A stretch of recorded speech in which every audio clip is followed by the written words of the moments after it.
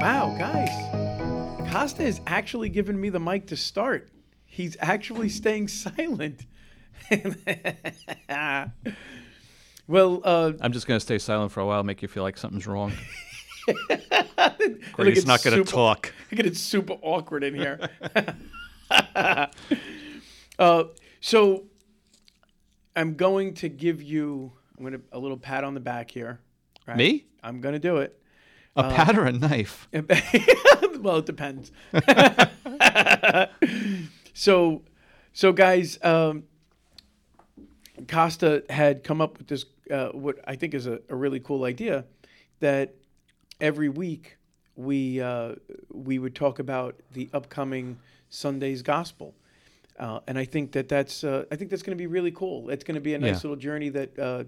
One, I could possibly, if he does come up with a good insight, I could steal it and use it for my own homilies on Sunday. Except I'm going to sit there at Mass just like looking at you with like... And judging me. Exactly, yeah. Saying, why aren't you saying it this way? I said it better. Let me write out some notes for you. That's all right. One day I'm going to call his bluff. And when I see him sitting down in the congregation, I'm just going to call him up and say, hey, can you just take it from here? And I just want to see him stutter. That probably would happen too. So how about this? Why don't we start? We're going to be approaching the first Sunday in Lent. And so it's going to be from the first chapter of Mark. And so let me just read the gospel and we'll take it from there. The Spirit drove Jesus out into the desert, and he remained in the desert for 40 days, tempted by Satan.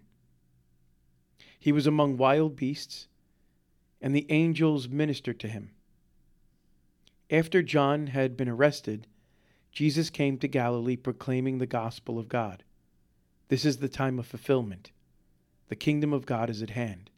Repent and believe in the gospel. There's so much happening in this gospel, and Mark is in particular abridging it, because he goes into the desert where Luke and Matthew talk about the three specific temptations. Yeah. And they're the same for Mark and Luke. The order is different, but they're the same temptations.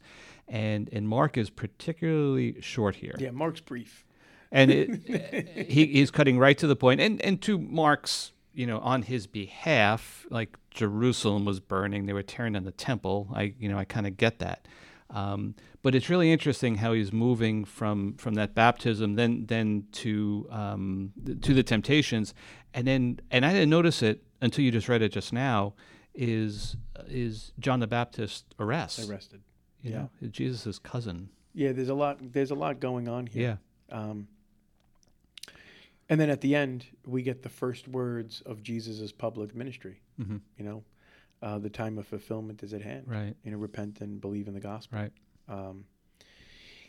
And so, one of the theme that I want to connect and hopefully will be able to articulate with each passing week, which we both know that is very difficult for me at times. I get lost in a stream of consciousness, and it's like, what in the world is he saying? But I would really like to take up the challenge this particular Lent to focus on a specific point in the Mass and relate it to each gospel of this season of Lent. I want to speak about, and I want us to meditate on this moment in the Mass, and I'm going to refer to it back over and over again throughout the 6 or 7 weeks here of Lent, and that is the fraction rite. And for those of you who might not be aware of what the fraction rite is, which was me 10 minutes ago. Yeah, I had to school him on this. Yeah. But the fraction rite is that moment at Mass where the priest fractures the host that was elevated just a few minutes beforehand, and then we do the Lamb of God, and then the priest will elevate the broken host, the broken Lord, for all to be revealed, and that's when we say, "Behold the Lamb of God! Behold him who takes away the sins of the world! Happy are those to be called, at the supper." And so I think this is very important, and I hope that what I'm about to say is hopefully a deeper insight into the how we receive Holy Communion. When we see the broken host, that the fractured host that the priest elevates at the Mass, we see the our broken Lord who is so willing and desirous to consume and transform our brokenness. That, like what Jesus did 2,000 years ago by extending himself time and time again to heal people's brokenness and wounds, he still does today. But he wants to do it in this visible sign of the breaking of the host, of the breaking of his body at the Mass. And at that moment, we should never come empty handed. We should come at that moment when we see the broken host with our hearts filled with our own brokenness, or our hands filled with our own brokenness, asking Jesus to heal it. And he does through the avenue of his own brokenness. See, him being broken on the cross for us becomes this transfiguring moment for each and every one of us, this transcendent moment for you and I, where now as God, he is acting in this moment when we receive Holy Communion, to allow ourselves to get lost in his brokenness, in the healing power of his broken body, because it's there we find the healing for our own brokenness. In the gospel, it says the Spirit drove Jesus out into the desert, and he remained in the desert for 40 days, tempted by Satan. Now, here's the thing. Mark talks about how Jesus was tempted by Satan in the desert. That every particular temptation that humanity has undergone from the devil, from Satan himself, that's exactly what is taking place here, like in this moment in our Lord's life. But he does not fail. He does not give in to these temptations. He remains true and perfect through them. And so when we experience at the Mass our Lord's broken body, willingly broken body for us, love pours forth in that brokenness. And that very love in the broken, fractured host that we receive becomes the very ointment and the very medicine for our brokenness. Now, does that mean we all are healed instantaneously at that moment? No. But Jesus heals what needs to be healed at that moment. I think it's two of the things you were making me think of as you were saying that. I'm afraid I'm going to get through the first one, and when I get to the end and remember the second thing I had to say. But the interesting thing about the temptations as it relates to how you put it is that our society would tell us today that you give in to those temptations, that's how you get wholeness. Right. And I'm saying society is saying it today. Society has said this for a few thousand years. That's right. It's the opposite way of what the church is calling us to do. That fulfillment will be found in things you could buy, or places you can go, or things that you could have, whatever the thing is, the otherness. But the idea that the resisting of the temptations is the thing that's going to bring us that wholeness. And the suffering is a very interesting concept. And what I was thinking of, for people whose suffering is more prevalent, let's take the exterior suffering from somebody who's sick. Maybe they themselves have a physical illness, a mental illness. It could be a suffering from food deprivation, food insecurity, a fear of survival, a very, very tangible suffering. Perhaps the appeal of that cross, perhaps the appeal of the breaking is even greater. And what I'm getting to is, I think so many suffer in silence, where they don't even know they're suffering, because there's a sense that something's off, but there's none of those other physical things that I was just talking about. Does that make any sense at all?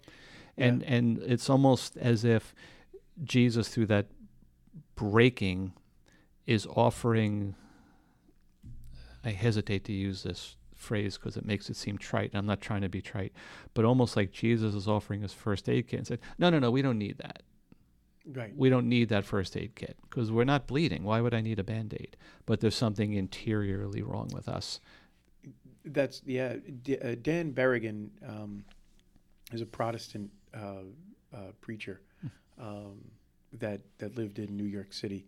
And he would say, as a Protestant, not even as a Catholic, so as a Protestant, they don't believe what we believe as far Body as of Christ. the body of Christ. Yeah.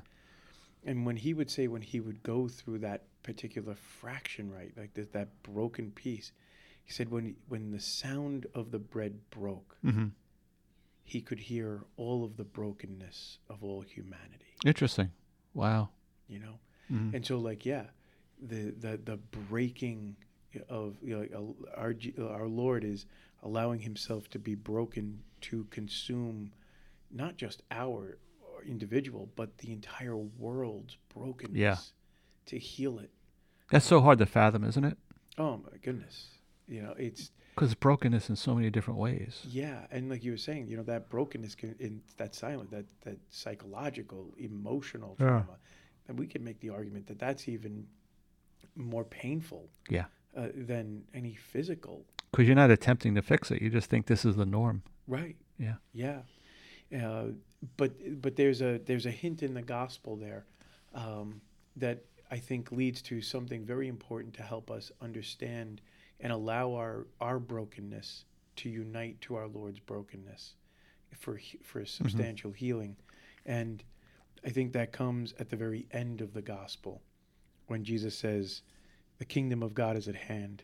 Repent and believe in the gospel." Yeah, and that is, we're in this penitential season of Lent, and that's what caught my eye in Peter's letter, and so many of the letters that we read, the epistles in Mass are by Paul, and this struck me in Peter's language here. I do have to make an aside too. Father Dave, you and I in the past have been talking about The Chosen a lot, that series that's on. Mm-hmm. And now when I read Peter's letter, I'm thinking of the actor reading this. Yeah. You know, it's we like really should guy. Probably get a cut, too, from that because we've really been, like, pushing that hardcore. Dallas Jenkins, are you listening? He's the producer. We would like some of this money. Which apparently they don't make because it all goes back into the production. Darn Christians. But I do think him. He's such a charismatic character, someone you could relate to. But anyway, I'm off topic already. But there's a line in his letter, and he's talking about repentance, and through baptism, right? And that's the thing that Jesus had come from in Mark's gospel today, and also in Luke and Matthew as well. But Peter says it is not a removal of dirt from the body, but an appeal to God for a clear conscience. And so much of the time, I think that is the thing that we're looking for. We want that clear conscience, sometimes don't even know how to go about it. And what an awesome ability we have, as difficult as it can be, to go to reconciliation. Yeah. You know, to clear that conscience. I saw something recently, somebody was making the argument, I read this, I don't remember where it was. Somebody was making the argument of, if I'm going to go to reconciliation, I'm going to go to confession, but then I'm going to kind of be called back and give into the temptation and do that sin again. Well, what's the purpose? And the person responded by saying that, well, you wash your clothes every time. You know, you're gonna get those dirty again, but you still wash your clothes. You wouldn't want to be around me if I didn't wash my clothes. But that appeal for I love the way Paul puts that, and it's just so clear too. He's using the word clear, but it's such a vivid example. But the appeal to God for a clear conscience, but the next line, through the resurrection of Jesus. Yeah. Right, and that resurrection doesn't occur if the body is not broken. That right you're talking about to start with. So it kind of comes full circle. Yeah. And let's just think about that for a split second, right? You know, Peter, can you just read that line there about a clear conscience? It is not a removal of dirt from the body, but an appeal to God for a clear conscience through the resurrection of Jesus Christ, who has gone into heaven and is at the right hand of the God. Yeah, and let's just think about that for theologically, it's beautiful, right? But let's just take it on a personal level. Peter screwed up, Oh my God. right? Yeah. He denied our Lord. And so he doesn't have a clear conscience. Yeah. The guilt that he carried Yeah. is still with him Right. until the resurrection of our Lord Jesus Christ, because it's not until they're on the seashore in Galilee Right. with the resurrected Lord where Jesus says, Peter, do you love me? Yep. Do you love me? Do you love me? And it's there we understand that Peter is, receives, you could say, confession, is receiving receives forgiveness for his transgression there of denial. And whatever that resurrection experience was like for Peter or any of the other people that were with Jesus, it caused Peter to go to his death for it. Yeah. It was that real. Yeah, but that wasn't a dream. That confession, that repentance brought about the clear conscience. Yeah. And how many people do you and I know, or even ourselves, like that when we have guilt and shame and there are sins that weigh us down and we don't think that we could possibly be forgiven for them. Sure. Like it does not give us a clear conscience and we're not completely present and available to people in our lives because interiorly there are things that are weighing us down. Right. And so confession is that beautiful part where the confessional and the Mass come together in that broken moment between Jesus and us, where his brokenness and our brokenness comes together at the Mass, but then that can give us the grace to go to confession, or vice versa, where we go to confession and then are able and confess those sins and allow the mercy of his love to penetrate our heart, to heal those wounds, And it's through that I think we often have the experience of feeling more human. Oh my goodness, yeah. Completely. Like I'm part of this plan, and I'm part of God's plan for me, but I'm also more part of those who are around me. An identification, which is an amazing thing, because most of the time we look for that connection by moving away from God. Not always with the intent of doing it, but it's that hard step to resist the temptations, as we were talking about earlier, or going to confession. It really does make us get the thing that we wanted in the first place. Yeah. And like too, I'm just going to relate this to just another image of a relationship. And it's just when a couple is getting to know each other, right? You're dating this person, you really like this person, but then there's like this change. Like eventually something gets thrown out in a conversation, a moment to trust. And it could be something heavy. It can be a particular person's brokenness. And there's that moment where you could either run away. It'll either scare, that brokenness will either scare you about that one, or it'll draw you closer in. Yeah. And want to share more and want to heal that. And that's when you know you got a real relationship on your hands. That love is building, that it's not just infatuation or something different. Right. Yeah. Like the brokenness in a real relationship, or in a real friendship, a real relationship, has this ability to bring people together. Well, that is the same thing that takes place with our Lord. And so when he says repent and believe in the gospel, when he's asking for us to repent, and he's asking for the ability to shower us with his love in the confessional, right? To heal those wounds, to for us to open the door of that brokenness and let him in. Then when we go to the Mass and his brokenness in his resurrected body meets our brokenness, there's this beautiful, intimate bonding that takes place between our Creator and us. But the idea is to recognize our brokenness first. Otherwise, it's not going to happen. Right, exactly. Well, and here's the thing, too, is that is that we bring that initial brokenness, but we don't know how many layers of brokenness we have. So our Lord is doing this beautiful job for us in healing that first layer, but then helping us to understand that we have so many other things that we got to work on. Yeah. Because we're so complex. And we're so focused on others' brokenness, too. Exactly. It's much easier to identify someone else's problems Guys, than ours. and you know this too, man. It is so easy to pick apart Costa's brokenness. I don't really want to focus on my own. It's so much easier to just throw him under the bus. And that's usually what happens here at St. John's on a daily basis. So I'm somewhat used to it. I'm really kind of hoping that on Judgment Day for Costa, when he's on the You're hot there? seat with our Lord, that I can just be like right next to our Lord going, hey, can we focus on this part? If that happens, first of all, that's a heresy. Just for the listeners are clear, the priest part of this duo is spouting a heresy. But if that did it's happen, a great image, though. I would actually laugh if that was the case. And the sad part is you wouldn't know if you had an enemy or a friend at that moment. That's true. I wouldn't. Yeah. Does that mean you're going first? That's a good point. Yeah. On that note, guys, we hope that this can be helpful, beneficial for you. We'd really love to hear your feedback on it.